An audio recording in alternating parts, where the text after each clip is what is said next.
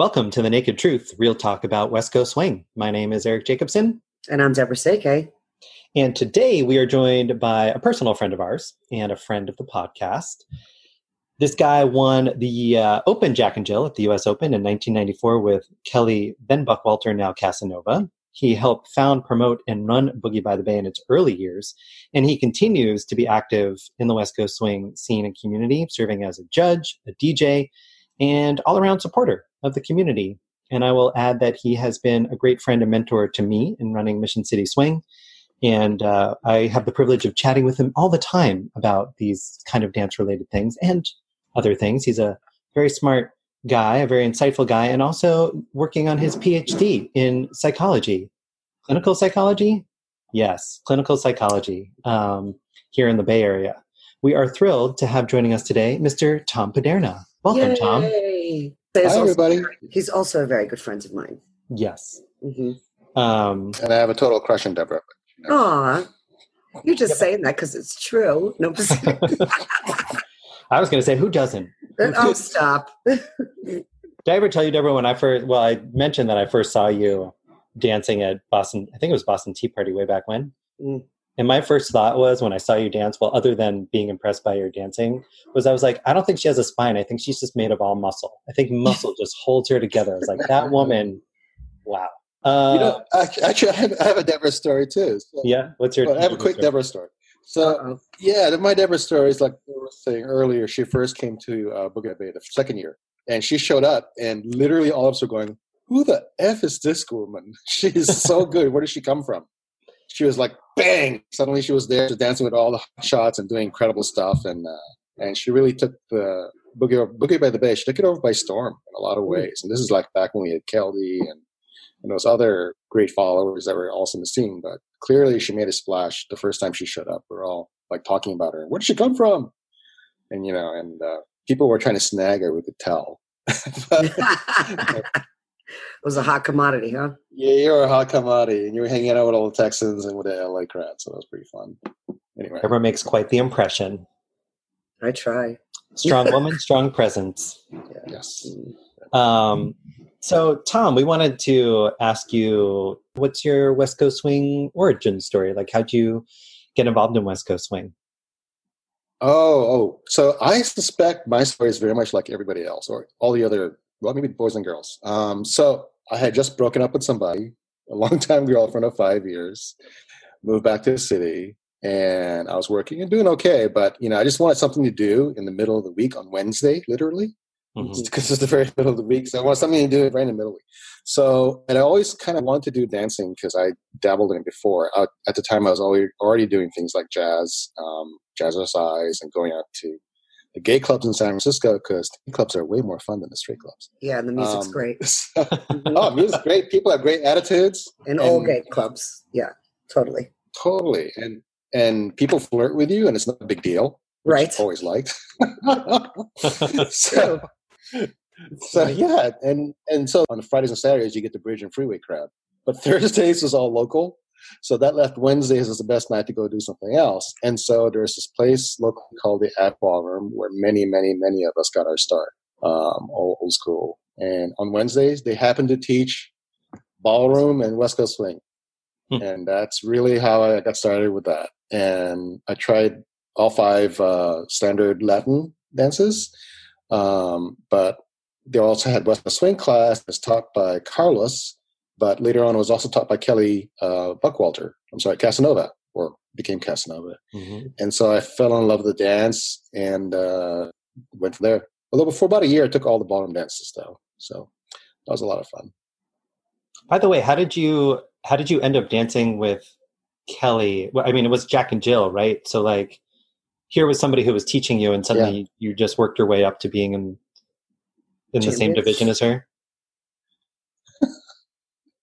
Like, what was it like? What was it like to dance with her and win the U.S. Open with the woman who helped introduce you to West Coast swing? Right.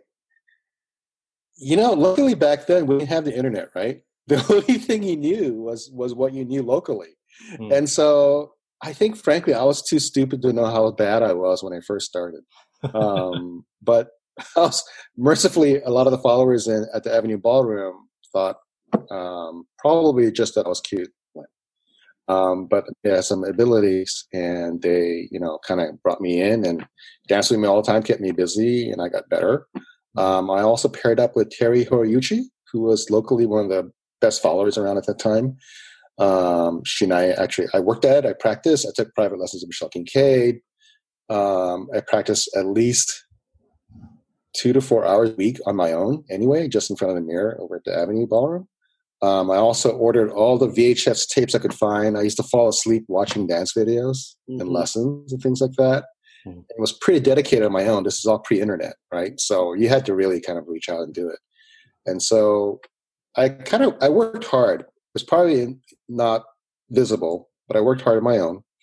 Practiced with Terry. Then at about a year, or maybe it's only about a year, about a year and a half into my start with West Coast Swing, I entered the Open just because I was stupid and didn't know any better. And luckily, I drew Kelly Buckwalter. Tom, did you say that at the Open that year, there was only one division for Jack and Jill? There was no intermediate, advanced, or anything like that. It was open, right? Was it jackpot? Yeah, it was open for anybody. For that, it was a jackpot, Jack and Jill for that year and future years. It didn't become leveled until at least, I want to say, 2 or 3 years later. Yeah. And other than, you mentioned like you learned from Michelle and Kelly, who were some of the big influences on you as you continue to develop in the scene? Oh, definitely Jack Carey and Annie Hirsch, and Marianne, when I had a chance to work with her. It was all the LA folks as well, so because they're close by. And I became very fast friends with Annie, and she adopted me as my godmother. And in fact, when I got married in '99, back then, she came up and she was my dance godmother. So she was the second person I danced with besides my biological mom. Oh. So she's always been a real mentor. Yeah. She's influenced a lot of people, Annie Hirsch. Yes. And taken a lot of... Not just... in life. Not just... Yeah, not just technique, but... Yeah, exactly. And how to be... a good human. And, yeah, she's a great human. And my relationship model was Jack and Annie. Sure. They had a beautiful Yeah. relationship. What did you learn most from Annie? Like, what are some of the big takeaways you got from having the chance to work with her and have a close relationship with her? Besides dance technique, and she would actually take me aside and show me stuff on how to do. Because when I first met Annie in Phoenix, I thought her feet were like little scalpels, like X-Acto knives that were just kind of carving at the floor underneath her as I was dancing. I was just astounded. But she also taught me how to do contests and how to care for contestants, because she was the contest rep for many, many years, for many, many contests, and a judge's rep or a head judge. So she really taught me about all the stuff, the ins and outs of how to run a contest and how to run Jack and Jill's, of course. And I learned about Jack and Jill's from Jack Carey, who it's named after, and he was the one who started them. So I learned a lot from them as a couple, but really from Annie, the ins and outs of running a contest, running a convention. She really mentored all of us when we started Boogie. We would regularly consult with her about what should we do for contests and when should we run certain things certain nights, how to get couples to participate and showcase in classic, all that fun stuff. Yeah. She was a great conduit to the rest of the swing world. So for example, she was really the one that was instrumental in getting relative placement out to the West Coast swing world. Also getting the World Swing relative placement being used in Texas. She started the World Swing Dance Council with Skippy. Mm-hmm. And we used to talk about that. And to be perfectly frank, I was kind of against it. I thought when she first talked to me about it, I said, this point system thing is going to create a real, as it kind of happened, it created a little, what we in psychology call the token economy, right? Right. So it makes people behave in a certain way. Right. Some things are not so great. Mm-hmm. And I was more idealistic, and I still tend to be. Mm-hmm. I was okay with the old way where people would self-classify, I agree with in that. the goodness of everybody. Mm-hmm. Oh, you do? Okay. I do agree with that. And because overall, we still, I think for the most part, people will classify themselves where they should be. But you do have the exception, and the problem is the exception of people who are they're actually, generally speaking, who think they dance better than they do, spoil the Jack and Jill for the person who really does belong in that category. You heard the story from Annie? Which one? I've heard several. Many. The one about where she found somebody in a contest, and later on she went to her and says, "Hey, why did you dance in the dance that category? Because you really shouldn't be." And the contestant said, "Well, because I wanted to dance with a better dancer." And she told her, and he wanted to dance with somebody better too. So I don't know if I told that right, but that's one of the stories she used to talk about. I have a different story with Annie about that, because when I first came into the swing community, the World Swing Dance Council had just come to fruition. It was either a year or two in its, starting its history on the dance community. And I had just started doing West Coast on the scene, and I'm getting ready to, because at that time there was only, it was open and advanced or something like that, or intermediate and advanced. Those are the only two categories or something like that. There was no novice or newcomer. And I was going to go into open or intermediate, whatever it was. And she's like, "No, you can't do that." And I was like, "Why not?" She's like, "You'll sandbag." She's like, "You're too good. You have to go into advanced." And I ended up drawing Greg Avakian and Rick Weston in the prelims. That's awesome. And that was the beginning of the whole World Swing Dance Council, Jack and Jill craziness for me. Yeah. She was really good at assessing talent too, Annie. Like she'd see you social dance and she'd be like, "You're going to be good." And she was really good at that. Understanding people's talent.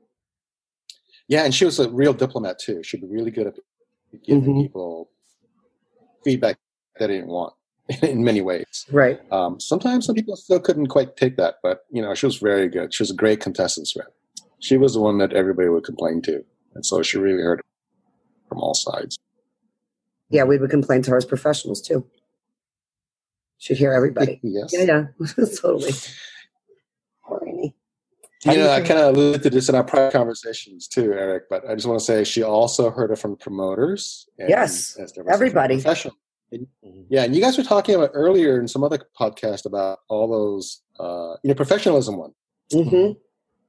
Yeah, and that's one of the reasons why she started the WSDC, and one of the reasons why she was supportive when NASDE first formed. And NASDE's kind of evolved to something very different than what I think when we first started it. I was there also in the first meeting of NASDE. Yeah, no, I agree. Yeah. So what's different? Like, what was the original intent and how has it deviated? What can I say here? Anything. It's almost right.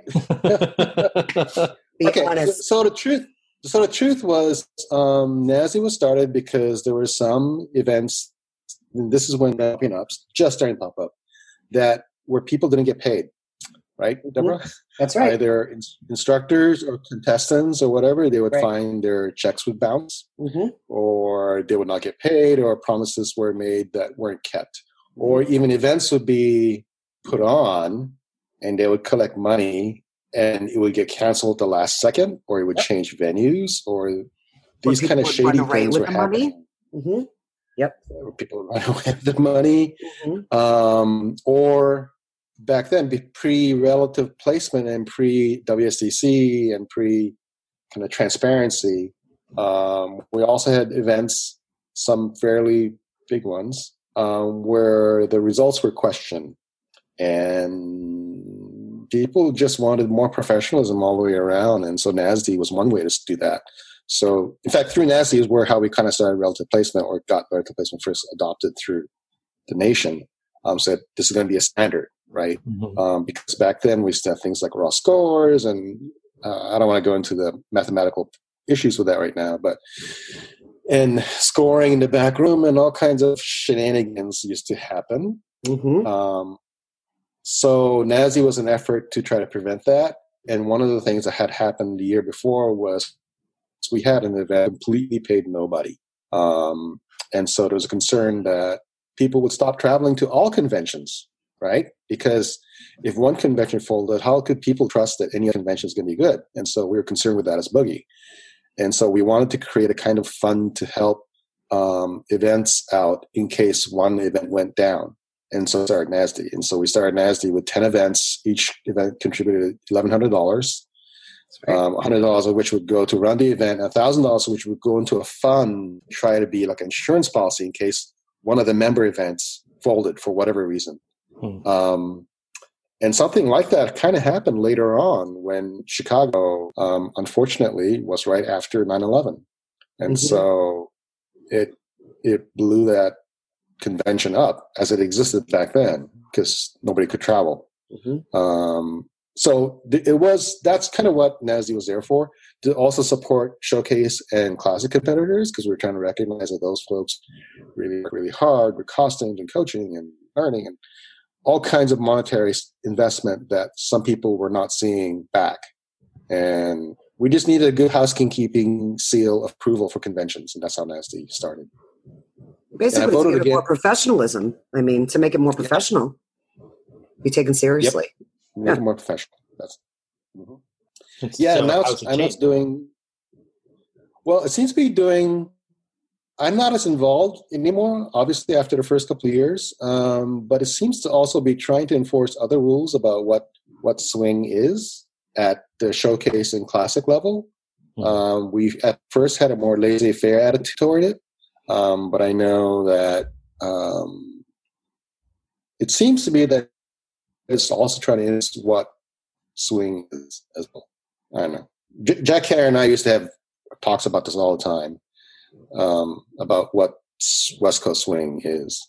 So that it seems to be different that way. It seems to be more of a sanctioning body for routines, I guess. I don't know. As opposed to supporting events. Yeah, supporting events of being a good housekeeping seal of approval, or like Yelp for conventions. Yeah. Well, I mean, there's only 11 NASDE events, and there's how many events now, right? So like they represent less than like a tenth of all the events that are out there. Right. Yeah, and the WSDC with its events registry is kind of taking over that a little bit, but I'm a little bit concerned about that as well. Why is that? This is the naked truth. Spit it out. This is why we're here. Well, because some of the events that get at WSDC registry, when I look at their stuff on YouTube and I see the attendance or what I can see on camera, they seem pretty small and don't, as far as I can tell, don't quite fulfill the requirements of the WSDC in terms of being a very large event with enough qualified judges, pardon me, put it that way. There's a lot of things you have to go into to be in a WSDC event, registry event. And I'm not so sure that some of the things I'm seeing on video at least represents they should qualify them as against council. Yeah. World Swing Dance Council and NASDE are two different things, though. They're two different beasts. Yes. And so WSDC seems to be kind of taking over some of the function of NASDE. I don't know. It's all weird. Or the SDC seems to concentrate more on the Jack and Jills, right? Than NASDE concentrates more on routines. I think WSDC's kind of stepped into a hole because I'm sorry to say, like the Phoenix 4th of July used to be like the Jack and Jill Championships, correct? But for various reasons, it's kind of declined, and it's not as of a big deal in terms of the national Jack and Jill scene. So now it seems like it's kind of spread out to all these more major events as who's the best Jack and Jiller out there, kind of thing. Right, but used to be Phoenix. Right, and I don't think Phoenix's problem, the decline and why it's lost its prestige, has anything to do with World Swing Dance Council, and everything to do with the fact that who ran it before, and then how people were jockeying for position, and recognizing that when you're running an event, it's not about you and your ego; it's about keeping the community. And people lost sight of that, and that's why the event went up and down, up and down, up and down. I don't think it's the World Swing Dance Council. Yeah, right. No. What I was saying about the WSDC, it kind of stepped into a hole created by that. Oh, gotcha. Yeah. But there always needs to be a national organization anyway. And I think sanctioning bodies are important. I just think sanctioning bodies need to recognize that they're not there to control events. They're kind of there to, we all need rules, right? Rules are important, but not to the point where it tells people how to run their events. Right. Well, and to your point, Tom, earlier about NASDE, there's a difference between even rules and just standards of professionalism, right? Like a code of conduct for how professionals and event directors and events should be run. And I agree with you, Tom. I think WSDC and even NASDE have gotten more focused on the nitty gritty of like the contests and less on that bigger picture of like, how are we running events and maintaining a level of quality? Which actually I want to ask you, because you said you were not in favor of WSDC for exactly what happened, essentially, that it created this competitive environment. Yeah.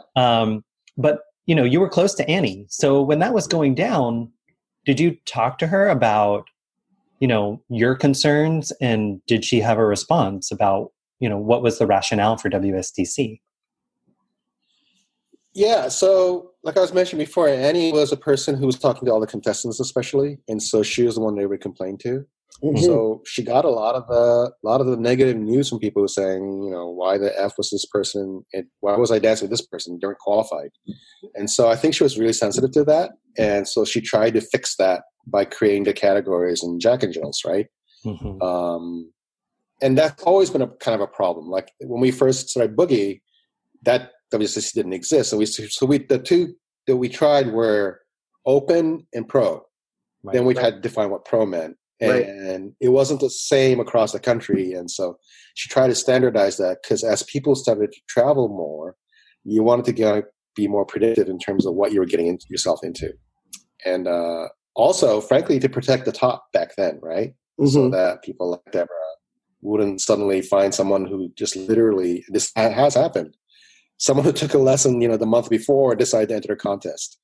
And if you're a pro, depending upon your reputation and your ability to place in contests, that's a livelihood killer, or could be, or set you back. Everybody wanted a fair chance, and so that's kind of how WSDC started. And because she was sensitive to that, and although I was kind of against it, I'm okay with it. I'm still okay with it. A lot of the things I mentioned, things like chasing points. I know people have gone to smaller events because they have a better chance of placing. Except the World Swing Dance Council has changed how they use the tier system so that they can avoid that. So that helps. Yeah, that helps a lot. Yeah, the tier system didn't exist before when we first started, and so you had people. Right. Which is why we have a lot of monsters. Solution, I think, actually. Right. We have a lot of monsters in the swing dance community because they were in the system before we had all of these tiers, and now they're in a division that they actually don't belong in. But because they were able to go to small events and acquire points and dance with less people and get those points, and now they're in a division that they shouldn't be in. Yeah, we still have monsters even with the tiered system. No, I agree with that. No. It's not. It's not. It's not foolproof. Foolproof, right? Yeah, no, it's not. It's definitely not. Tom, so what do you think about, because we have a little bit of I'm going to say ageism in the West Coast swing dance community, right? Okay, so what do you think about, because we have a masters division, and I have a lot of masters that come up to me, and they're frustrated because they dance in masters and they also dance in their leveled division, right? And they kind of get passed up for several reasons. One, there are judges that can't look past age, which is terrible, and it shouldn't be that way. And two, nobody wants to follow pets and children, right? So I always tell my masters, stay in your masters division, compete in that, and do the level divisions, but don't allow the level divisions to define who you are as a dancer. How would you feel about leveling masters? Some events do that, don't they? Not too many. No. Yeah, it's a fairly new thing. I noticed. What do you think about that?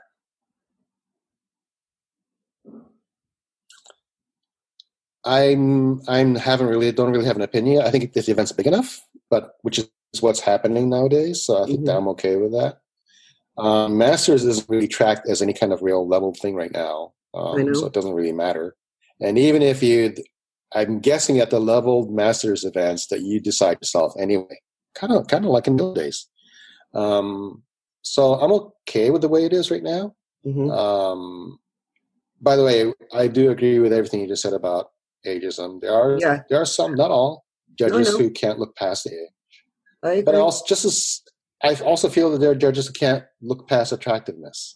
Oh, you're absolutely, totally correct about that, which is why I'm a firm believer, in Jack and Jill's. I don't like it when all the men are judging the men and all the women are judging the women. I think it should be mixed, half and half. It should.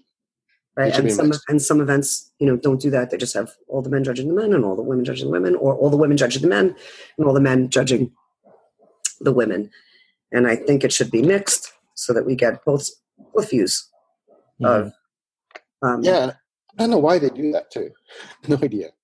I don't know. I know that there are some events that the event director dictates who's judging what, which I don't agree with. And then there are some events where the event director hires their head judge and they're like, here are your judges, do what you need to do.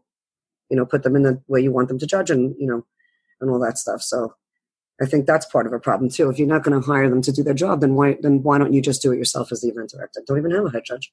Why have one?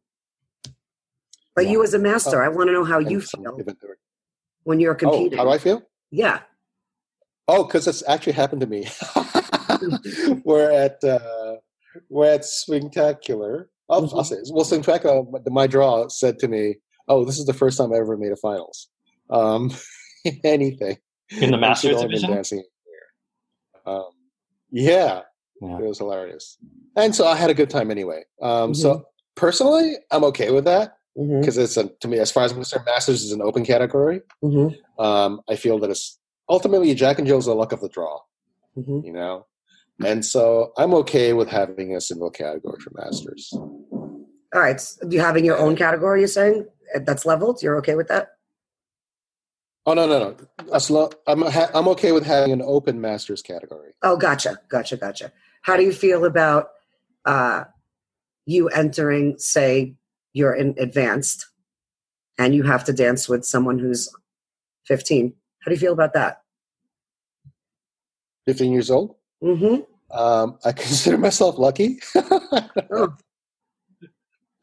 I really don't care. But I kind of have a different outlook on contests than some people, I think. So you don't feel that you have to change the way that you dance when you're dancing with a younger girl? Oh, I see what you're saying. Yes, I do. And I don't mind. Again, to me, it's the luck of the draw. Okay. I come from an era in which luck of the draw was the whole thing, right? You might get a champion, you might get a person who's straight off the street. Don't know. So I don't have the expectations. Except during your time and my time, I don't remember kids dancing with adults. Oh, I see what you're saying. Junior specifically? Yeah. Yeah, Jay didn't dance with us. Yeah, that happened a few weeks ago at Swing California, where we had, kids under 12 dancing with 50-year-olds. And it was okay. It changes the whole dynamic of the dance. It does, in a novice category. How do I feel about it? I guess my honest thing is I feel like it's okay because it is still a Jack and Jill, and the fundamental core of Jack and Jill, it is luck of the draw. So okay, that's kind of where I'm at. So I'm curious, for luck of the draw, my understanding is that the Masters division was started, and correct me if I'm wrong, because I really have actually never heard it, why they started the Masters division, but it was so that older, more experienced dancers, or at least just older dancers, didn't have to compete against younger dancers, right? Who maybe they felt didn't have the physical limitations and or the maturity. Like they wanted a separate space to dance and shine, right? Whereas if you compete in regular divisions, you're getting outshined because of ageism and all these other factors. So I personally am of the opinion that in honoring the Masters division, that if it's supposed to be a space where Masters can shine, then that's what it should be. then that's what it should be. And if you feel like you can compete against the younger talent or you want to be in that pool, that you shouldn't also be allowed to do masters. That should be reserved for people who don't feel comfortable and don't feel like they can compete in that space. Mm-hmm. Do you agree with that, Tom? Or do you feel like it's all just one big pool? Anybody can swim where they want. That's a double-edged sword, because then asking for a category in which people of a certain age can dance in exclusively among their peers, defined by age, it's like a golf handicap. Some people feel you should play with a handicap or you should get the strokes, and some people feel no, we should not have golf handicaps. So I don't know. I agree with you that it got started because people didn't want to compete with the younger folks. And I feel like if you're a master or even sophisticated and you're dancing with someone who's 15 years or younger, that is a handicapped. You are handicapped. You have to change the way that you dance. You have to change the way that you move because you're dancing with someone who's younger, smaller, not as mature as in their movement as you are, whether you're leader or follower. Like me as a follower, I have to dance differently with a 15-year-old boy than I do with a 40-year-old man. It's completely different. So I feel that that's a handicap. Yeah, it is. And in the level categories, that's how I guess that's solved. Kinda. I see where you're coming from, and I don't have a good answer for that. Yeah. I think the good answer is the shaggers have it right. You can't dance with adults until you're 21. You have your own categories until you're 21. You'll still get your own everything. We take care of you and all that stuff, but you don't get to dance with the adults until you're 21. And I think it breeds better dancers. I think it breeds better humans when that happens. I think it takes away the lurkers that happen in our dance community. It's very rare that you hear about lurkers in the shag community. It's rare. It doesn't happen because the adults don't allow the juniors to dance with the adults, but they also watch over the young adults and they give them their own separate space to grow together as a group. And we don't. Yeah, we just throw everybody into the pool. The community piece, though, I think is a big part of it. Like having had limited experience, but some experience with the shag community, like it is like if you compare, the way my parents grew up, where moms would sit out on the front stoop and watch all the kids playing. Me too. Right. As opposed to now where moms are inside and kids are who knows where. Right. Like it's a different, the shag community are all the moms are there or the parents are there watching the kids play. And so I feel like that's a difference in the community that affects the creepers as well. Right. And don't get me wrong, there are events that offer juniors stuff just for, juniors, and they compete with juniors. I'm saying it needs to be more prevalent in our community. We have a lot of instances where we have people doing inappropriate things and it's usually men to girls. It's rarely girls to men or women to men. And now we put young girls in a situation where it's not really policed or anything like that. And honestly, is it my job to police, 3 juniors that are in the ballroom without their parents? Do you know what I mean? Right. Yeah. So I think so it is a huge thing, and I agree with you there. And so what else gets talking about was my perspective as a contestant in those contests. What would I do? I think you're speaking to something that a promoter could do, and I do know that, yes, we used to not allow people under the age of 18 to enter contests. In fact, I think Boogie might still have that rule. I'm not sure. But that's a question for Andy. Yeah, I think it does. So it speaks to a greater societal thing. I hear you. I know that the shag community does a really, really good job of taking care of its juniors, from what I can see. Yeah. Not only that, but they also do a good job of connecting the juniors and the adults in a really in a way that preserves the traditional parts of shag, that's a family thing. This is what we do as a family together all the time that we seem to lack. Right. Is rare in West Coast swing. Mm-hmm. So in so many ways, the shag community is healthier. I gotta say. Agreed. And at the same time, y'all smoke and drink too. No, they do. That's a true statement. They definitely do. But they're not. When they're doing that, the juniors are not around. They're not in the ballroom. They're not allowed in the ballroom after a certain time, and they allow them a separate space. They give them either a separate ballroom, or they all hang out in the rooms upstairs, hanging out with each other. They have a yes ma'am, yes sir mentality. They respect their elders, where ours is a little different. It's not the same. So Tom, you just mentioned like our community is not as healthy. And I know you and I have talked about the competitiveness of the scene, ageism and in social dancing, or just stratification, diverse, segmentation of our social scenes. I'm curious to hear your take on it, both personally and kind of with your psychology lens on of what you're seeing happening in our community right now. So dance is an emotionally charged activity because it has to do with relationships, because there's a partner involved. Mm-hmm. Unless you're doing solo dance, in which case it's all about you, so it doesn't matter. But yeah, West Coast swing is a social activity. There is a partner involved. So it's inherently an emotional activity. And anything that involves emotions is really personally charged. So I used to have,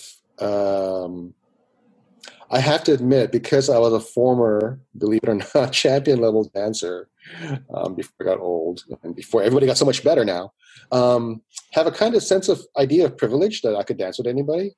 I don't have that anymore because I realize that really what it is it's my own expectations around not privilege. What's the opposite of privilege? What's that word? Entitlement. Entitlement, yeah.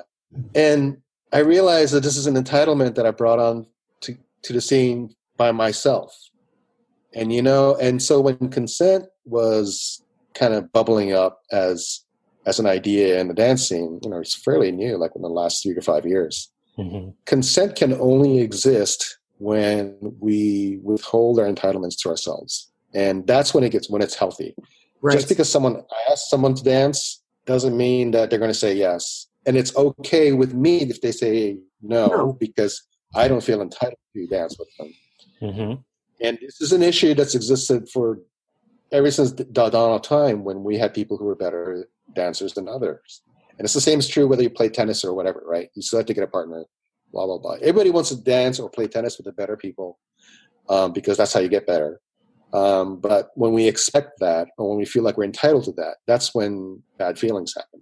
And that's kind of true of ageism, and I'll be perfectly honest with you, I kind of avoid asking beautiful young women to dance because I don't want to be perceived as one of the people that Deborah was just talking about. Mm-hmm. And so I, generally speaking, don't ask those people to dance unless I know them in some way or they're a friend of a friend or whatever. If they ask me to dance, I'm super happy and I will happily dance with them. But I generally don't do that because I don't have the sense of entitlement that anybody has to say yes to me. So then let me ask you this, because when I first came into the swing community, the masters were like it. Like I couldn't wait to dance with all the masters. And I had the utmost respect for them. And obviously when I came into the swing community, I was in my, early 20s. I was 24, 25. So I was already a woman, right? But there was never a point when I came into the swing community and moving forward, did I ever feel that creepy old man syndrome that I feel is in the community now. Yeah. And I think what bred that is because we've brought so many younger people into the community, which is a great thing, but so many younger people into the community to dance with so much older people. 12 and 50 plus is a huge gap. right? So Yeah. I think what's happened is it's what's bred that is that we've never had that moment of, like masters are important and these are the people that started the dance. It got lost in translation in some way at some point. I don't know when it happened, but it's like the masters kind of got lost in the shuffle, and they were the people that were bringing the dance and moving the dance forward and exposing all of us to like what the good moves were and what the good technique was and what the good music was. So what do you think happened? Where was the breakdown? That's an interesting question. Yeah, you're right. I completely agree with you. It's great that the average age of the dance is getting younger. That's wonderful. Yes, great. Because as I look back on all the videos that have been posted of me on YouTube, I go, holy shit, I used to move so much faster back then. I'm not kidding. I used to be so much more physically. I was able to do quadruple turns, and I can't do those anymore. As we age, we slow down. We're just, our physical abilities just aren't there if we're not keeping shape, unlike someone like Deborah or Robert Royston, right? Mm-hmm. So anyway, what happened? I actually think, I've been thinking about this. I actually think younger people do hang out with each other, and that's a good thing. So it's up to me to deal with what could be perceived as ageism. And I think sometimes masters will. The opposite also happens, right? Where masters people go, why don't these young kids dance with blah, blah, or 20-year-olds, right? Going back to your other question, I think because we used to learn at the feet of the masters back then. We didn't have the internet, right? Mm-hmm. I remember to steal a move from Mario, I used to sit there and watch him like a hawk for like a half an hour. Mm-hmm. See him do it once and try to memorize what the hell happened and run aside with my partner and try to figure out, okay, how did that work? And so there was more of a personal connection between the people who were the masters of the dance, and there wasn't so much of a trophy mentality. I mean, I know it existed back then, but it seems kind of worse now, where pros are kind of hunted down, which is kind of too bad. And so it makes them. Part of that is there's many reasons why pros are hunted down. Social dancing has started later in history. Social dancing used to start all the time at like 10, 11 o'clock. Now, sometimes it doesn't start till 1, 2 o'clock, in the morning. So pros want to go upstairs, freshen up, hang out with each other, blah, blah. So that's a completely different thing. But I think, I put this whole post on the Masters Facebook page, because like I said, there's a lot of masters that I teach here locally in Denver that complain that the younger people don't dance with them, or they roll their eyes at them, and they they're just not respectful to them. And I tried to explain to the masters, they spend so much time trying to dance with the younger people and not cultivating their relationships with each other, which is why when they draw each other in masters, they're terrible, because they don't build relationships. We have to learn how to dance with everybody, but if we can't dance with our peers, then what do we have? And they don't show a united front. And that's what masters used to do. They used to be this really large, cohesive group that I would be like, oh my God, I want to go dance with all of them. Does that make sense? That's really, yeah, totally makes sense. And that's really kind of tragically funny. Because I know exactly what you mean. You're right. Masters used to be this group where they would kind of run to each other conventions. They would all dance with each other. Yes. And you know what? I hate to say this, but I think it's mostly driven by that lurker dude that you're talking about. There's some of that mentality.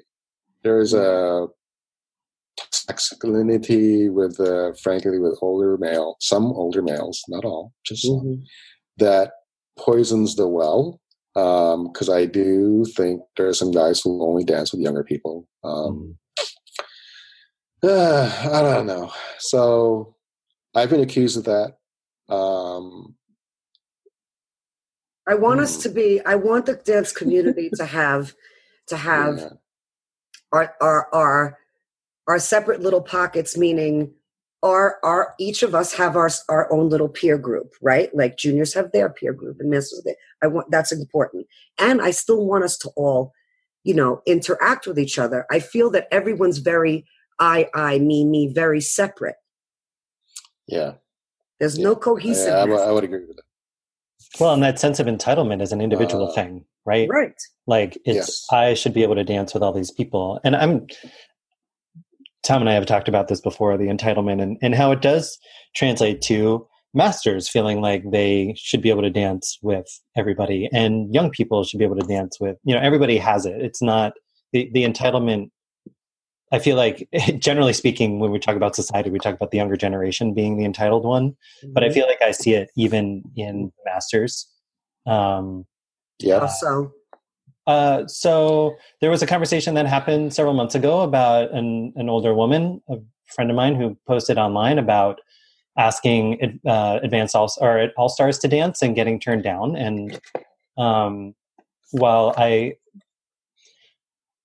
this gets into kind of a bigger picture of like, what is the responsibility of more experienced dancers as leaders in our community to dance with people and foster a sense of community, but also recognizing that they are human beings who probably, like you said, Deborah, want to hang out with their peer group. Sure. And go to an event to have a good time. Mm-hmm. And we've talked about this before. We talked about it with Robert when we talked about how like the pros used to just go and hang out, and now they have to like be on. And so the role of more experienced dancers or higher level dancers. But I felt like there's also a note of, well, if I ask these people to dance, they should dance with me. Like they shouldn't turn me down. And to me, while maybe that wasn't her intent, I feel like I get that sense from others that even masters who go to ask the pros or all-stars to dance and feel like they shouldn't turn me down, that because they're leaders in our community, they have to say yes. And that to me is a shade of entitlement, right? It may not be the same thing as what's happening with other people. Right. But anyway, I wonder, I think it was really interesting, Tom, when you talked about how we saw the masters as masters, right? Like they were these pros who we were to learn from, right? There were these great dancers, and you had to sit and you either had to study with them in person or watch them to learn from them. I'm curious what else you think has led to this sense of entitlement, or the shift that, masters are no longer respected the way they are, and we all think that we have a right to dance with anybody and everybody. Two separate questions. I think one is something that Deborah hit on earlier. It is become more of a me culture, even worse than we first saw it back in the 70s, right? Mm-hmm. In the 60s, it'd be flower power, everybody's together, all that stuff. Then the 70s, the kind of the me thing started happening. And I think the proliferation of materialness and attractiveness as the thing that's desired by everybody drove this kind of individualistic cultural change that's happened all across the U.S. in every aspect. And it's not just a dance thing; it's a cultural thing. Sure. And it's being expressed. It is expressed in dance. And like we just talked about, I think dance is an emotional investment that you make. Right. And so you're going to get hurt if things don't happen the way you think it should.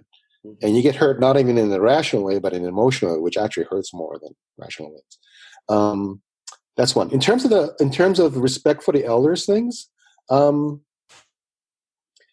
it's okay. So the people who used to win the Open and those kinds of things, frankly, were older folks. They were the 30s and 40-year-olds. They were Phil Trout, Michelle Kincaid, and Mario, and Francis, and all those other folks. Now they're frankly the younger people who came up with us. Like I remember seeing Jordan. I danced with Sarah when she was like 14 years old. Mm-hmm. And Melissa Roots used to take money from me at the Metronome, along with RJ. They were the front door kids that would take money. Right. And then just in this a lot longer, and they've gotten far more skilled, extremely talented. They work super hard at it. And so the representative model that we see of what looks great has gotten younger, right? Mm-hmm.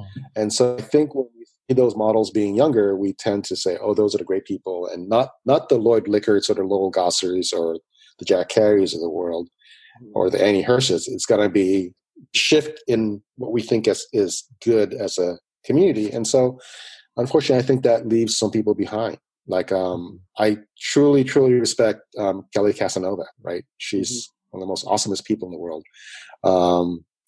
but I don't think she gets the respect that she deserves. Mhm. Or people like, Cordoba or Deborah Seke. I think Deborah's had to work really hard to keep it up. I think there are other folks.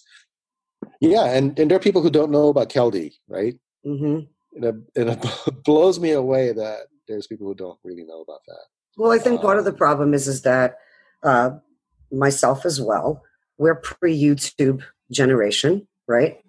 Not that our videos aren't up on YouTube now. They finally have come up on YouTube. But it's also Tony Azar. Yeah, right, exactly. But also it's also our job, as professionals to, educate the community and make people understand, the progression of, where it started and where it's been, where it's going, and all those things. And I think too, it's important for me, I'm older than a lot of the people in Champions Division, but I make sure that my dancing stays relevant. Mm-hmm. And I think that's the difference between some other, people that were professionals. They don't keep their dance relevant. I think that's a really important point because, I Mission City Swing, I'm the old guy. So Right. I work with right out of college, Mm-hmm. and even college kids from Berkeley or Stanford. And, they do watch dancing on YouTube, but they watch what's current. And, Deborah, we've talked about this, how the dance has advanced in quality of movement, Of and course. it's more athletic, and yes. there's more physical feats being done in the dance. Yes. And while that's great, right, there is also the spirit and essence of swing, which is great. And that's what was really being showcased, 20, 30 years ago. It was more of that, just the essence of swing. It was a lot of partnered musicality and footwork and other things that weren't as showy. It wasn't about how you articulate your body movement. It was about how you dance to the music with that partner in a different way. And I see a lot of the younger generation, I do my best to throw out names and show them. I need to do a better job, honestly, of showing them videos. We're doing a video viewing party next weekend. And I'm excited to show them, some of these older videos. And so they're familiar with these names, but they will see people who were greats, right? Who maybe aren't on the scene anymore. And they're just not impressed with the dancing. And granted, when they get more experienced in this dance, and we've talked about this as well, but just as people get more experience in the dance, I think they have a greater appreciation for what was being done. Yeah, and they'll go back and look and see it. But I've had students where gosh, even some of the existing pros who aren't as showy or athletic, and they're yeah, well, I don't know, they just don't really do much. And I'm but what they're doing is amazing, right? I think YouTube, I think part of it is pushing the dance, right? In a way that if people don't keep up if they don't stay relevant, if they don't advance their dancing, it looks quote unquote old, right? Or out of date. And the other is, I think, YouTube, which showcases the more extremes of our dance, right? Nobody puts up their average social dance, and nobody puts up their crappy dancing. They put up the giant routines and all the amazing physical feats that we see in the dance, and that skews people. But isn't it important to understand that amazing physical feats usually are done by people that are younger, right? Yes, but that's what I mean. It's setting the bar of people. But the point is that eventually those people that are younger become older. Yes. And what we're slowly not creating a place for the people that become older. We need those people. Right. They're part of our history. They have disposable income. It's important for them to have a place to go and to be appreciated and to still allow them to work, on their dancing and maybe not have to pull a rabbit out of their ass, but they still become better dancers. I feel like I'm a better dancer now than I was, 10 years ago, and I'm older now. Mm-hmm. But I don't get appreciated as much now. Do you think that other masters, and this is to both of you, that other masters dancers continue to work on their dancing? I think there are some that do and some that don't.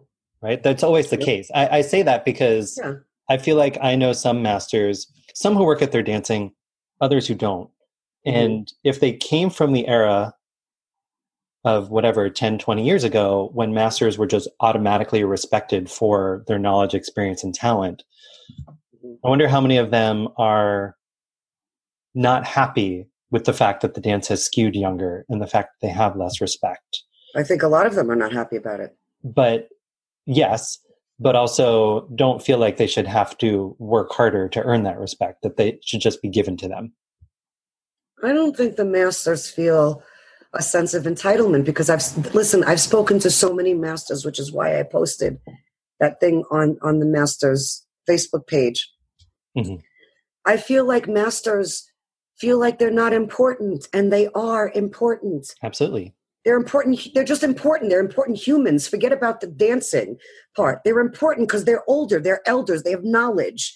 They can, they can build relationships and they can mentor people, not just in dancing, but in life. We need them.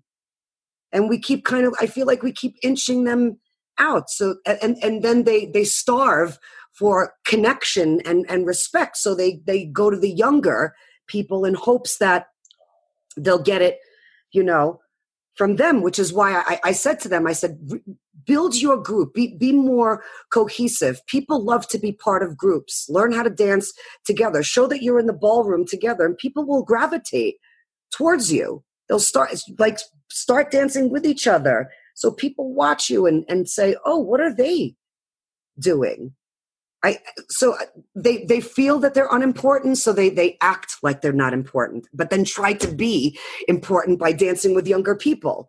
It's like reverse psychology. It just doesn't work. You're not going about it the right way. What do you think, Tom Paderna?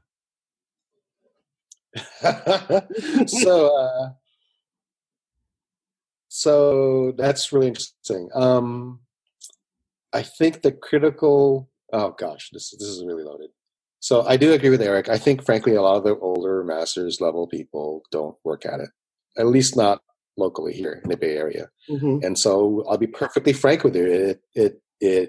So their dancing is kind of stagnant, and then not just in terms of updated versus old, right? Right. I'm talking about just in terms of the physical skills. Can they do a double on time and finish on the count, right? Even that, as our physical age goes further and limits us in terms of certain things we can do or makes it harder, I think there are certain things you can do to work at it to overcome that stuff. Like I do certain things now that I didn't used to do, and I do them slower. I'm more conscious of body flight. I'm more conscious of style and where my arm is, etc. So I still work at it. I just can't do some of the things, but I still work at the dance. And I think, unfortunately, a lot of the masters around the Bay Area anyway don't as much. Or they'll take the odd lesson here or there and think that that's going to make him better, and it's not. Talent only goes so far, and I think talent helps when you're younger. It doesn't help you as much when you're older, because your physical limitations just take over that. I kind of want to go back to earlier, something I flashed on me. Speaking of masters and legends, the other day I went to the California Swing Dance Hall of Fame dance. And I got a chance to dance with Marianne Nunes 4 times in one night. Isn't that amazing? That's totally amazing. And because nobody was dancing with her. So I was super lucky. But I've seen Marianne sit by herself at conventions. I have too. Yeah. I mean, I've been fortunate to get dances with her. What was always great about Marianne is that she always did sit on the edge of the dance floor away from all the other pros. Like she would sit there. But yeah, why, how is that? Like, wouldn't everybody be scrambling? They want to dance with all the other pros. Why would they want to dance with Marianne? Yeah. So actually, this happened a couple of years ago to other people who are up and coming, he's advanced now. I said, go dance with Marianne. She's sitting by herself. And he said, kind of what you said, right? Well, she's really great, but I don't do what she does, and I'm not going to dance with her. I said, well listen, why don't you learn to do what she does? You won't know unless you dance with her. Yeah. This is why I'm sorry, but I feel like Jordan and Todd, Kyle and Sarah, myself, we have the ability to jump between generations in our dance. Whereas the generation that's up and coming now, they have zero capability of doing that. They only dance one way. Whereas we can adjust and adapt according to style of dancer, genre of music, tempo, all of those things. And part of that is because we danced with everyone, right? We assimilated with everyone differently. And we weren't affected by YouTube and all that. And I'm not saying that YouTube is a bad thing, because it brought the dance to the masses. This is why the dance is so large now. That's one of the reasons, besides specific professionals who have been, traveled overseas like 10 years ago, starting to get the word, overseas. But geez, I don't do what she does. Well, how are you going to know if you don't dance with her? How could you not want to know? Don't you want to feel what it feels like to dance with someone like Marianne Nunez? What it feels like to be at the other end of her hand? Right. Like it's magic. Mm-hmm. Yeah, I think that's true, and I think and 110%. Yeah, and there's, it kind of gets back to what I was asking you about before, Tom, of like segmentation and stratification. That when you were saying earlier, everybody always wants to dance with somebody better. Like that's a given. And so we either chase those dancers or we stick with our peers. And I agree with you, Deborah. I think people in general have a narrower skill set because they're dancing either to limited music or with limited partners. And this is something else that I'm kind of curious about, because I feel like now that, you were saying, Tom, before, there were a limited number of events. And so if you wanted to dance, you had to travel. And now there are so many events that I feel like people don't leave their region as much. And I'm curious to see if regionalism is also going to limit people's way of dancing. Yes, because people in the Midwest dance differently than the people on the East Coast, who dance differently than people on the West Coast. And that is the difference too. I came from the East Coast, except I knew how to dance with the people on the West Coast. And the West Coast people knew how to dance with people on the East Coast. We learned how to assimilate and interact with one another because we wanted to. Right. And now I feel like people want to be separate. Well, how much do you both think that's due to the increasing competitiveness, this whole point system? And now because I know I've had some of my students, if they don't want to compete, I don't push them to compete, right? Yeah. Do what you want to do. I just want you to be happy and enjoy, not be a threat to somebody else on the dance floor. I want you to be happy and a good partner and have a good experience yourself and have your partner have a good experience. But I've had students who say, well, I feel like I need to compete. And I say, why? They say, because if I don't compete, people don't dance with me. Right? Like this is a real phenomenon happening. It is. That people, watch people in competition and decide who they're going to dance with. And so how much of that phenomenon of the stratification by competition level do you think is affecting the segmentation and all the other effects that are happening? I think a lot. You just brought something to my brain. I think that's why I believe that we have three different skill sets. We have the social dance skill set, the Jack and Jill and Strictly Swing skill set, and the classic and showcase skill set. And I feel that there's a lot of people who focus on the Jack and Jill and Strictly Swing skill set, which is part of our social dance, but it's competitive. So that social dancing is not the same, and they can't social dance with everyone else because they focus too much on the competition. Yeah, Kyle and Sarah talk a lot about how they've worked on all three. Right. And they talk about it exactly that way. They talk about social, competitive, and performance, or like routines. It's all different. Yeah, that's interesting. What do you think, Tom? Yeah, I agree. Like locally, we had one of my best friends, unfortunately, he's passed away, Joe Ho, who was incredibly popular, and he was like super popular, king of social dance. Yep. Does he look good in Jack and Jill? No, not at all. But was he busy all night at a social dance? Heck yes. Because all the followers loved him. And I'm sure that person exists everywhere, both leaders and followers. One of my favorite followers is Chris Love, who doesn't show well and who I know gets ignored by people. But God, she's a great follower. Yeah. And so, yeah, there's those different skill sets. And there are people who are great routine dancers and who are known for being great routine dancers, but you would not dance with socially because they were absolutely not. Exactly right. Or want to draw them in a Jack and Jill. Terrible at Jack and Jill. Yeah. You say, no, not them. Definitely not. I totally agree with that. Yeah.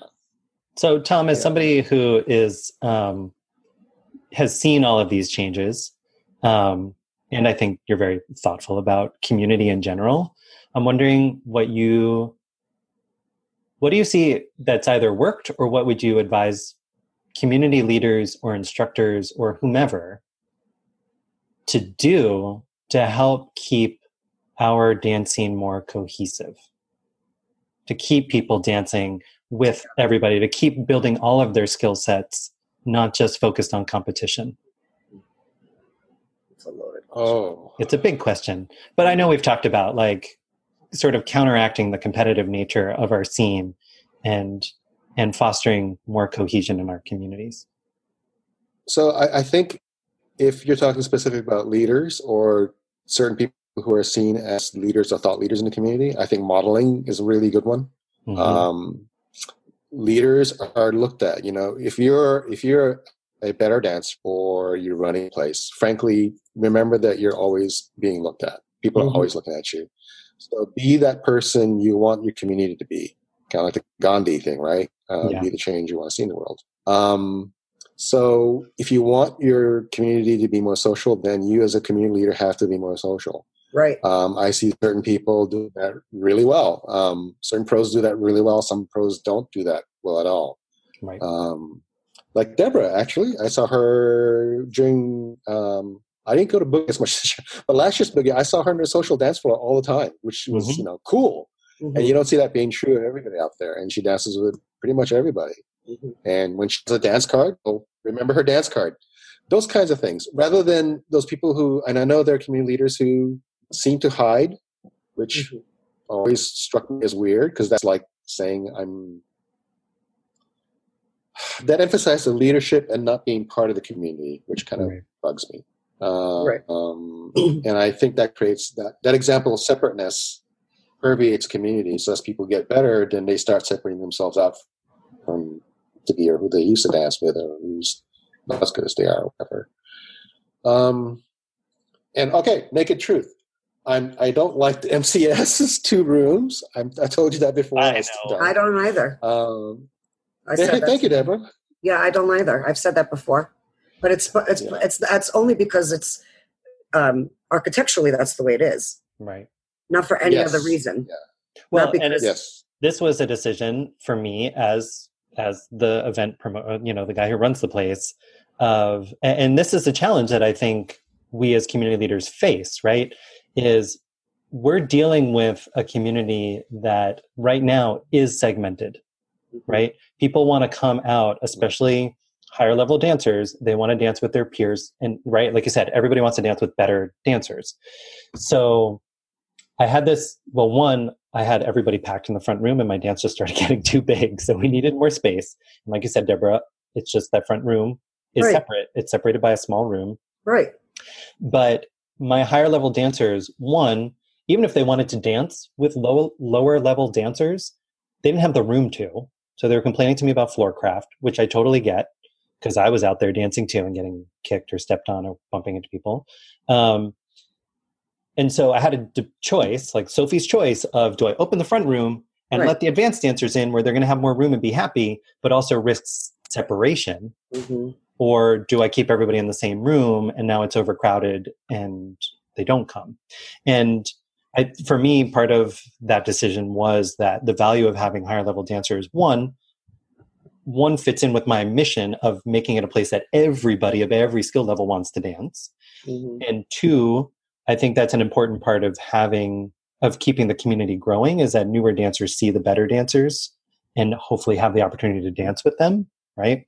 So when I ask you the question of like, how do we reduce the segmentation? I totally agree with you on the physical space. Like, I think physical space matters.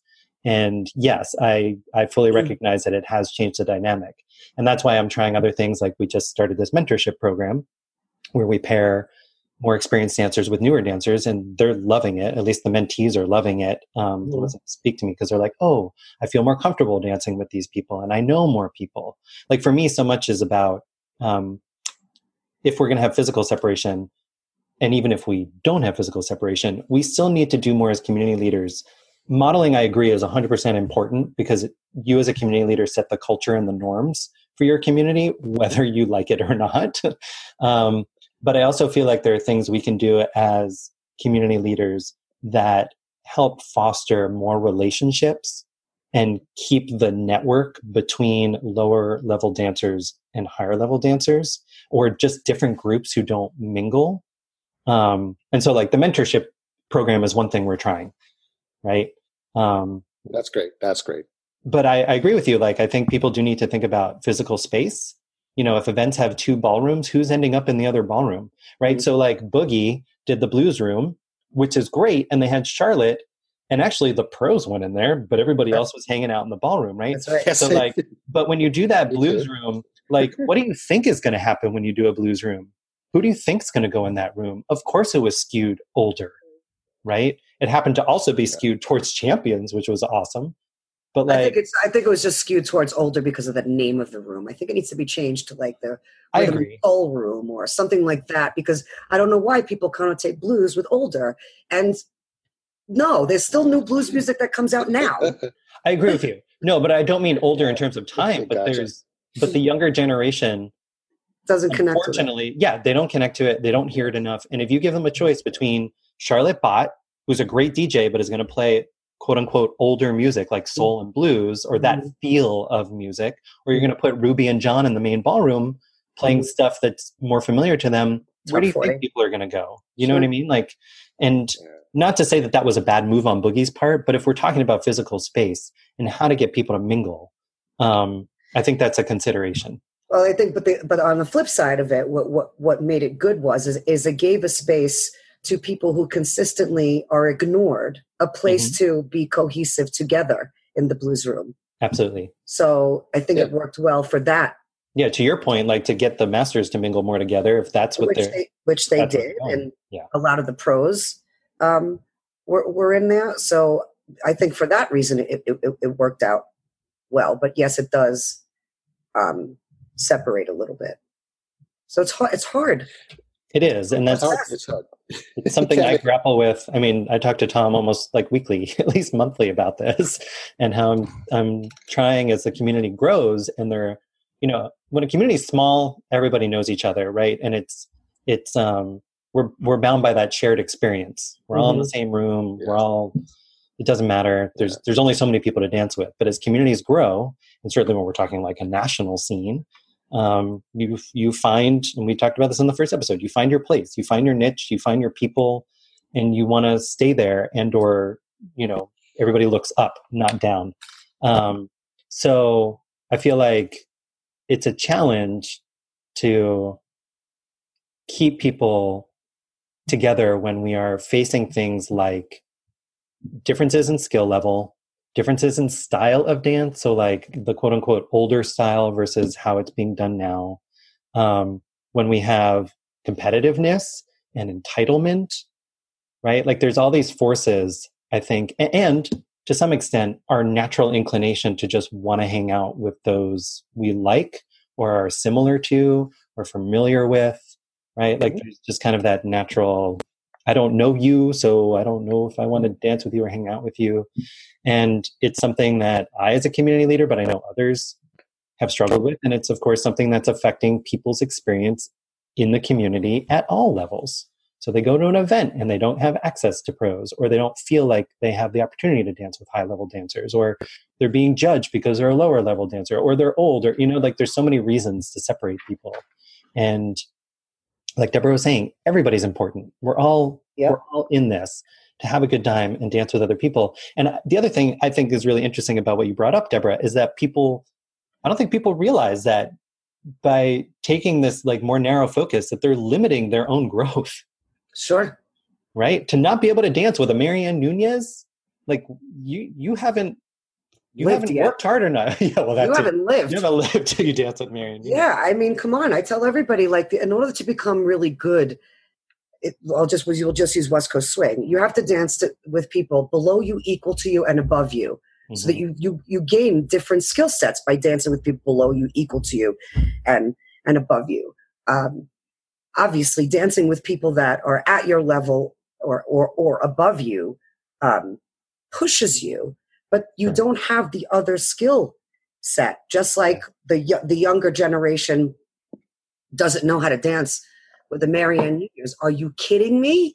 You haven't lived yet until you've learned how to dance with the Marianne Unions, or say with a Jack Carey or a Mario Rabal. Like, I couldn't wait. Like, Jack Carey was one of my favorites. I would like sit on the edge of the floor and I'd be like waiting for him. And I'd be like, all right, Jack, come on. And we'd do like 4 dances in a row. And I learned so much just by dancing with him, his feel for the dance and how he'd set up the follower, and he's just his essence. Like he would do 4 push breaks in a row, and I'd be like, oh my God, these are the best push breaks ever. Yep. So I don't understand why.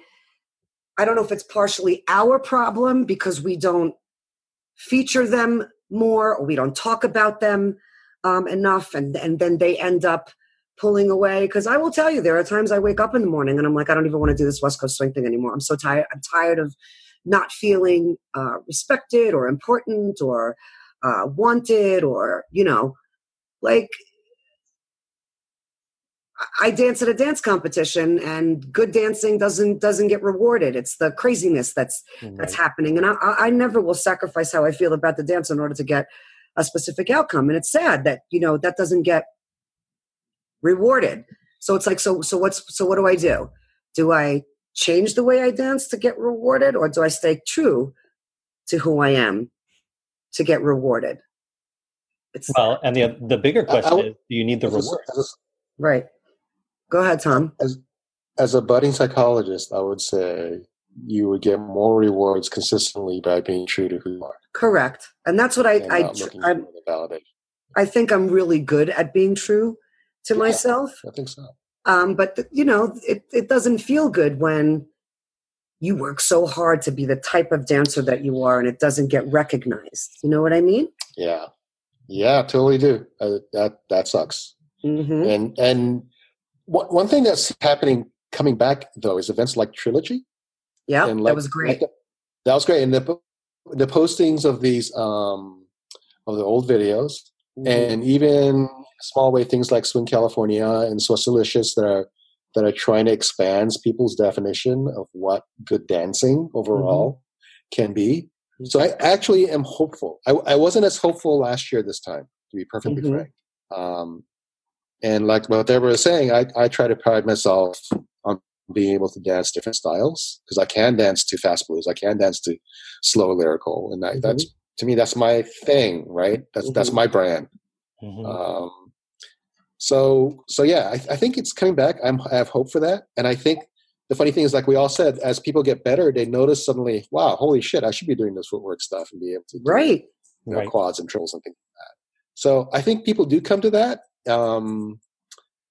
So I'm hopeful, I guess. And if there was anything that I would say for other people out there, is to kind of think about the whole entitlement thing, and just realize that entitlement creates unhappiness. Correct. If you feel entitled to something, it's a Buddhist thing, right? Because entitlement also takes away from the serendipity of discovery in the moment. So, like, I'm constantly surprised when a follower asks me to dance, and they go, "Can we dance?" I said, "Wow, really? Cool." I'm like, "Yay!" And it makes me happy instead of me sitting there thinking, "God, I wish somebody would ask me to dance." But doesn't also the sense of entitlement stop people from learning how to cultivate relationships because they're entitled to it instead of cultivating a relationship with you know what I mean? Yeah. To me, relationships are really important. I see what you mean. Yeah. Yes, they are. Whether it's a professional relationship or a romantic relationship or a friend relationship, I feel like everyone is important, and the more we connect, the better things are. This is why, like you and I, Tom, we know each other a long time, and we try really hard when we're at events to find a way either to connect, to go out to dinner, or to sit down and talk for a little bit, or to have a social dance, because we're not just people that dance, we're people who actually genuinely have an affinity for one another. That's what we need more of, I think, in the community. That's what we lack. And how do we make that happen?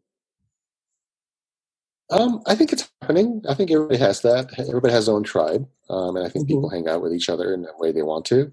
I think it's the expectation of that other things should happen makes you unhappy. And if once we hold that back, so when I do get a chance to see you, or I get a chance to have dinner with you, or social dance, or sit down and talk to you about what's going on in your life, it makes it so much happier for me. And me too. Find out what's going on. Yeah. And me too. Because it also means that someone feels that I'm important, not just because of my dancing, but like I'm important. Like life is important. As a human. Right, as a human. Right. Yeah, it's so cool.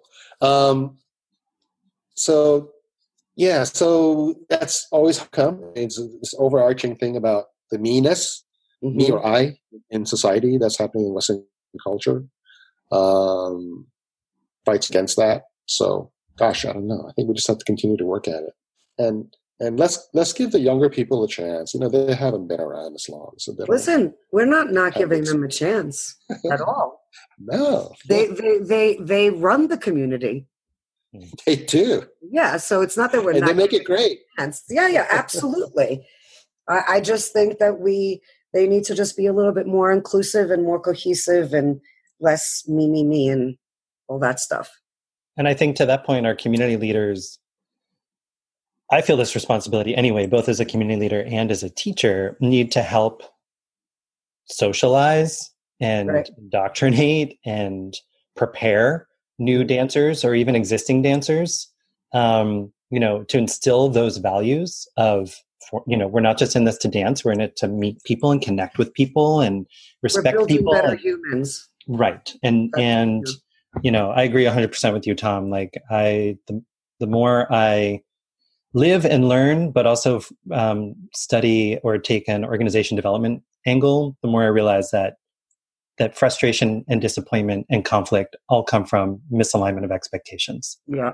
Right. And helping people, whether they're just social dancers coming into the community, whether they're existing dancers who need to understand their role in the community, or whether they're competitors, like we need to think about not just entitlement, but what are our expectations? What are we in this for? How, to your point, Deborah, do we be true to ourselves and get what we want out of this community without chasing after something that either we're not going to get or we're not going to get frequently enough to be happy, right? Like we all come into this dance. I see the same arc over and over. People come into the dance because they love dancing and they like meet friends, and then things change, right? Now they want more, and they want things that are more, to your point, Tom, more like external and less ego-driven about what really made them happy in the first place about dancing. The low expectations of, I'm just going to go and dance with people and I'm going to have a good time. And I'm going to meet some people. I'm going to have some conversations. Now they want more. And they develop that sense of entitlement. And I don't think it's wrong to want more. I think it's important to focus on what's really important. Like, what's the end game really? What's really the end game? Most people don't do this for a living. Mm-hmm. So them placing in a competition is not part of, they shouldn't really get upset about it the way that some of them do get upset about it. Like for me, placing in a competition is important because that's how I pay my bills. That's part of how I pay my bills. However, you'll never see me, and I get screwed a lot lately. I'm going to say last 4 years. You'll never see me walk away from a competition being like annoyed. I'm just like, oh, it is what it is. It happens because I've figured out that my place in the swing dance community is much larger than me placing in an event, even though it's important for me for my bills. Like people come up to me and go, I loved your class, Deborah. You're so inspiring. You empower me. I feel strength. I see your strength when you dance. Like things that they recognize that are part of me as a human and not part of me You know, as a dancer, they see past the dancing, they recognize the dancing part, but then they go, wow, like you're someone who's like really spiritual and soulful, and you like people, you care for people. So then I'm like, well, I might not place, but look how many people I've affected. And to me, that's much larger than placing. Yeah, I think the challenge for a lot of people who aren't trying to be professionals is the fact that once you get into this scene, and where there are people who look as human animals, or just as animals, as humans, as animals, or human animals, naked apes, whatever, Desmond Morris. But as animals, like social status is important. And so I hear you that like, I'm 100% on keeping realistic expectations and not getting caught up in the competition thing. But there are plenty of people who do get caught up in it because it's very prevalent that what happens in competition is affecting our social hierarchy in our community. The fact that there is a social hierarchy is a problem, right? Like that it's not just competition, it's spilling over. Yeah. And so I do see people get upset because they want more, but what they want is more social status because they feel like that will give them more access to better dances.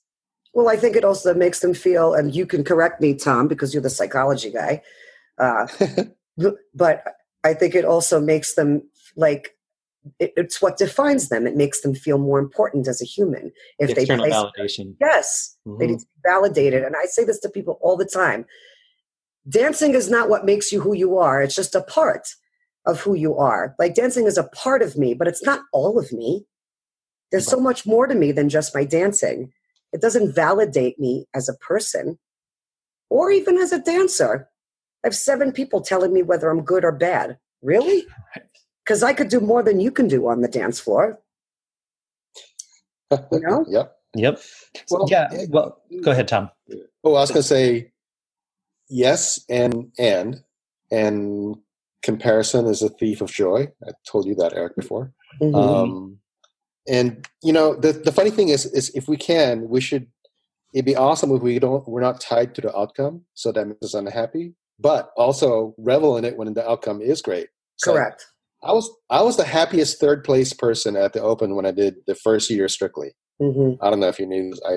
I got 3rd with Michelle Kincaid. Right. We lost to Christopher Joe and Melanie and Romero and Sylvia. Right, who's going to beat them? But Right. I was 3rd. I was super happy. I was more happy after that than winning the Open the year before, because I wasn't expecting it, and I was super happy. So let's not expect it, but get out there, do your best, because that's where you get your reward. Can you say that you did your best and you were who you were, where you're supposed to be? Yes. And kick the ass as much as what you can do. That's who you're competing against is your best self, not against somebody else. So I don't know if you could do that. So what would you say to people who, because I feel like people come in, I've seen people kind of become more insecure being in the scene because they value themselves, but when you get into a socially stratified community or society, and you're like, well, I value me, but I don't see other people valuing me, it makes you question your worth, right? Because like, I'm like, well, why won't people dance with me, right? Like, I don't understand. I'm fun, I'm nice, and yet people are turning me down or they won't hang out with me. And I see people, I see that as part of why people get caught up in competition, because they start to question their own value. And so they put more of that emotional investment into winning with the hopes that will give them the validation or feedback that they want, and or the social status or whatever else goes with it. And I'm wondering, Tom, if you have, one, observed that, because that's been part of my observation of the journey that dancers, especially competitors, go through. But also, 2, would you have any advice for people to hold on to their self-worth in the face of these external issues? Tom. So that's something I've struggled with personally all the time. Same here. The whole thing about social hierarchy and belongingness. Read all the Brené Brown books. Yes. Because we're social creatures and we're we're validated as our individual selves by how much we're connected to the community, whether it's your family or dance community or whatever it is, right? So that's really hard, and it's part of being human. Yes, you're going to always feel that external validation is something that we all love to have, that ideally everybody would get, but we don't all get. So yeah, I do struggle with that personally, and I have seen people struggle with that as well. And I know that there's a lot of people who have dropped off the scene, right? Who I thought were great dancers and wonderful people, but they don't do it anymore because they say, screw this. I don't want any part of this whole competitive, hierarchical, everybody's who am I better than thinking. At the same time, it's a two-edged sword, because I do notice the venues that do regular Jack and Jills, either progressive or whatever, seem to kind of elevate their community's level of skill, right? More than those who don't. So I don't know. It's a two-edged sword. What do you think, Deborah? Well, I think there's so many things that I think, Tom. But, where to start? No, where to start? I think competition is important because it does elevate the dance, right? But I think we've lost sight of something. For me, it's still really important to get to know people. And I don't really care if they're a great dancer or a good dancer. I want to know if they're a good human. And I think if people would focus on that more, then their dancing would elevate naturally, because they're learning how to be comfortable in their own skin. And I think people search within the dance community to feel good about themselves. Mm-hmm. And I think the kinder you are, the more respectful you are, the more inclusive you are, you will feel good about yourself. I feel like when you do things for others, you feel good about yourself. Or maybe I'm different. I feel good when I help others, and I feel good when I hug others, and I feel good when I smile at others. And I'm not saying that I'm always perfect, because sometimes I'm human too. But I try to make the effort of making people understand that we're really important, and the dancing is just a little bit of what we do. We should think about the dancing as of how we meet and connect with more people, not where we are in our dance that allows us to connect and meet more people. That's how I feel about it. But what do I know? You're so green, Deborah. You've just been here for because I struggle too. Like I said, with the dance communities, I struggle sometimes where I just I get up and I said, I don't want to do it. I've cried at night. I just don't want to do it. I've said so many times, I'm in a community where I'm well loved and I'm well liked by many people, and yet I feel so alone sometimes, a lot. Mm-hmm. Mm-hmm. And has nothing to do with the fact that I'm not. Experience. What's that? I think it's a common experience, actually. You're around all these. I know. That's what makes it harder, I think. Which is why I think I am so adamant about making sure that when I'm at events that I connect. And I can't connect with everybody, but I make sure that I connect with people. Like Eric and I make sure we connect. Mm-hmm. You and I, make sure we connect. I make sure Kyle and Sarah, Sean and Courtney, I pick events because we're also, separate. Tatiana, it's important for me to make connections with my friends and not dancing on the dance floor, saying, hey, so how are you doing? What's going on?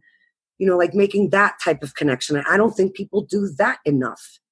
And that's why they're trying to be validated by the first place, second place, third place in the dance scene. Or maybe I'm crazy. Maybe I feel like I live in utopia. I don't know. Correct me if I'm wrong. No, I don't think there's anything wrong to want that at all. There's nothing wrong with that. I want more of that. Yeah. So let's get more of that, because you're right. The only people who are happy or who if you're out there to win, the only people who are happy are the people who win. That's it. Everybody else, 99.9% of them is going to be unhappy. And don't get me wrong. Hopefully that's not why people. Right, but don't get me wrong. It's not like I don't want to win. Of course I want to win. Nobody enters a competition to lose. Who does that? But my point is that if I don't win, I don't walk away feeling like, well, I'm not such a great dancer anymore. Actually, when I don't win, I'm like, what the hell were they looking at? I'm more like, have you not seen me dance? Yeah. Do you know what I mean? Yeah. Right. Yeah. It doesn't make me feel less of a human. Well, in the times when I just was talking to Teeny about this the other night about, my feelings of going, because I have gone in and out of the scene, and the times when I've been brought back in or the times when I stay in is because of people. Like I don't go to as many events now just for the dancing. Same as you, Deborah. I'm like, who am I going to see? Who am I going to hang out with? Who do I get to catch up with? Yes. I'm excited. Yeah. Because at the end of the day, the dance, it's a social dance, right? Mm-hmm. It's not just about the dancing. It's about the relationship and the connections that we have with other people. And I think, myself as a community leader, us as instructors and leaders in our own communities, or even nationally or internationally, like Deborah, you do a great job of it, of promoting that. I think that's my brand. We need to set social norms and values. We need to lay down a culture that is about connecting with people, not dividing. Right.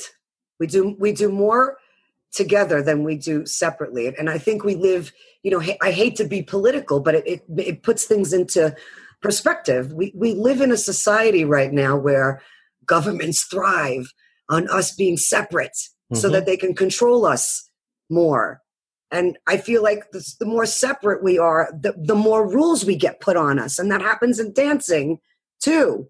The more separate we become, the more, okay, now we got to put this rule in. Now we got to put that rule in. And it just breaks community. And the whole point of what we do is to have community, which is why we have, I'm so glad we have people like, myself and like John Lindo at this past weekend at Halloween Swing Thing. We did a dollar dance for one of Chevy Slater's friends. A couple car accident, they lost a very young baby. Okay.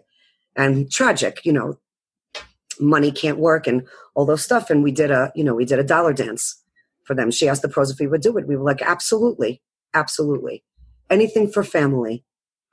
And, John Lindo says, before he even knows how much money we're going to raise, he says, Liberty Swing will match whatever we raise for the family. So we ended up raising, I don't know, like $3,000 or something. So, John Lindo matches that. I mean, and that's what I'm talking about like, humanity and building community and all those things. Like the dancing is that's just a means of us, of how we meet each other and get connected. But that shouldn't be the way we stay connected. People wake up. No. I'm raising my hands in the air so you can see. For a while, I wanted the tagline for Mission City Swing to be, come for the dancing, stay for the people. Yeah, that's great. I love that tagline. That's what I want. That's what I want West Coast Swing to be. Come for the dancing, stay for the people. Stay for the people. I think that's fantastic. Because most of us do that anyway. Right. And that's why, there are times when I'm at swing events and I'm standing and I'm talking to someone and someone will ask me to dance and I'll say, I promise I'll come find you. Not because I don't want to dance, but because I'm connecting and catching up with someone that I haven't seen in a while. And what where do we catch up? In the ballroom, because that's where we're all at. I think this is a good place to end. What do you think? Any final thoughts, Tom? Sure. No, not really. Well, I've got many, many thoughts, but nothing that specific that comes to mind right now. Well, thank you so much, Tom, for joining us today. There is always more to talk about. Yes, never enough time. We'll probably have you back on and we'll chat more about these kind of things. And you and I always have our usually post-dance parking lot conversations or post-dance meal conversations. And it's nice to be able to share those here. Go ahead. So I did want to say something. I wanted to not apologize, but just explain that I wasn't trying to call you out, Eric, about the whole space thing at Mission. I think you're doing a great job with the logistics of the way things are. Yeah. Seriously. So just want to let you know that. And your decision is yours, and I'm cool with whatever. And I think the mentorship thing, that's really, really cool. I'm glad that you're trying to do something about it.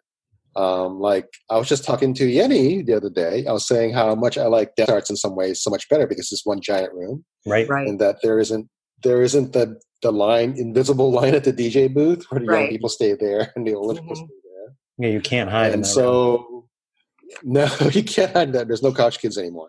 Right. So you're doing a good job, and so sorry about that. I don't mean to call you out about that. Oh, no, it's fine. Like we're doing the best we can, and you're to be admired for trying to mitigate that, actually, right? And trying to do something about it rather than just letting it happen. Thanks. So kudos. So there's one thing is, hey, if everybody could go to a dance and say, you know what, tonight I'm going to dance with one person I've never danced with before. I think that's a great idea. And maybe that's something we can do. Absolutely. We used to do that more often. Right? Like, we used to hear it more, including myself. I'm not as good about it anymore, and I should fix that. But used to like end class and or in the middle of the night, like when making announcements, just say, hey, for the next dance, like find somebody you don't know, or make the commitment to dance with one person you've never danced with before. Beginner or just somebody visiting out of town, whatever. Just find somebody new and connect for 3 minutes, Yep. 3 to 4 minutes. Yeah, it's 3 minutes. What the heck? Right, exactly. It's no big deal. Yeah. Excellent. Well, thank you so much, Tom. We love you. Or at least I love you. Love you too. I love you too, and I'm so grateful to have you here in the Bay Area. I not only enjoy talking with you, but I've learned a lot. You forced me to think about things and or shared your knowledge in ways that has, I feel like, made me a better community leader. So I'm really grateful for that. And it's nice to be able to take our parking lot conversations and share them with the rest of our audience. And I thought I was the only one who had parking lot conversations with Eric. Now I feel like I'm not special anymore. First of all, we had He's cheating on you. Garage conversation. Yes. We stood in the parking garage for like 7 hours drinking gin and talking. Well, this is how the Naked Truth came. Yeah, that was to the night that we decided to do this podcast. Usually it's hotel rooms or bars or restaurants. Yeah, no, we're in the garage. Nope. No bars. I totally missed like what was that one we had at the Boogie? Knuckles. Knuckles. Yeah. I miss Knuckles. Yeah, me too. I miss Knuckles. A lot of us miss it. Not the same. Not the same. Well, anyway, you can find Tom here in the Bay Area locally. He's everywhere, which is great. He supports all the dances here. You can also find him on the Facebook, Tom Paderna. The Facebook, like the interwebs. If you would like to share your thoughts and reactions to this episode or any other episode with us, you can post a comment on our website. You can also email Deborah and me through our website at thenakedtruth@wcs.com. You can also reach us through our Facebook page, send us a message, leave us a comment. You can tweet at us on Twitter at NakedTruthWCS, and you can find us on the Instagram at the Naked Truth WCS.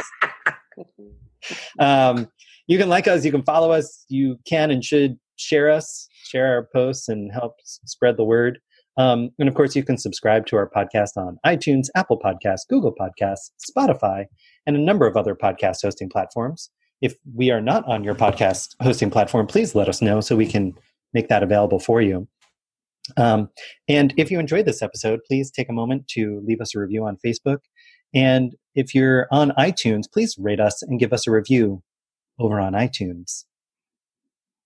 Thank you so much for joining us. My name is Eric. And I'm Deborah. And that's the Naked Truth.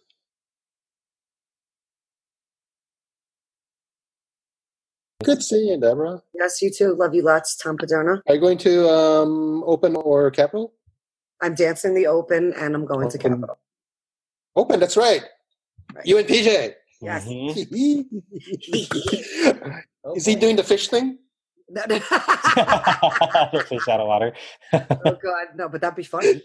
Awesome. Let's see if we could incorporate that in there. Let's see if I could do that. It'd be funny if you do it. Oh, if I do it? Yeah, if you did the fish out of water thing. Oh my God! Back to him. That would definitely change your brand. Yeah, totally changed my brand, right? Yeah. All right.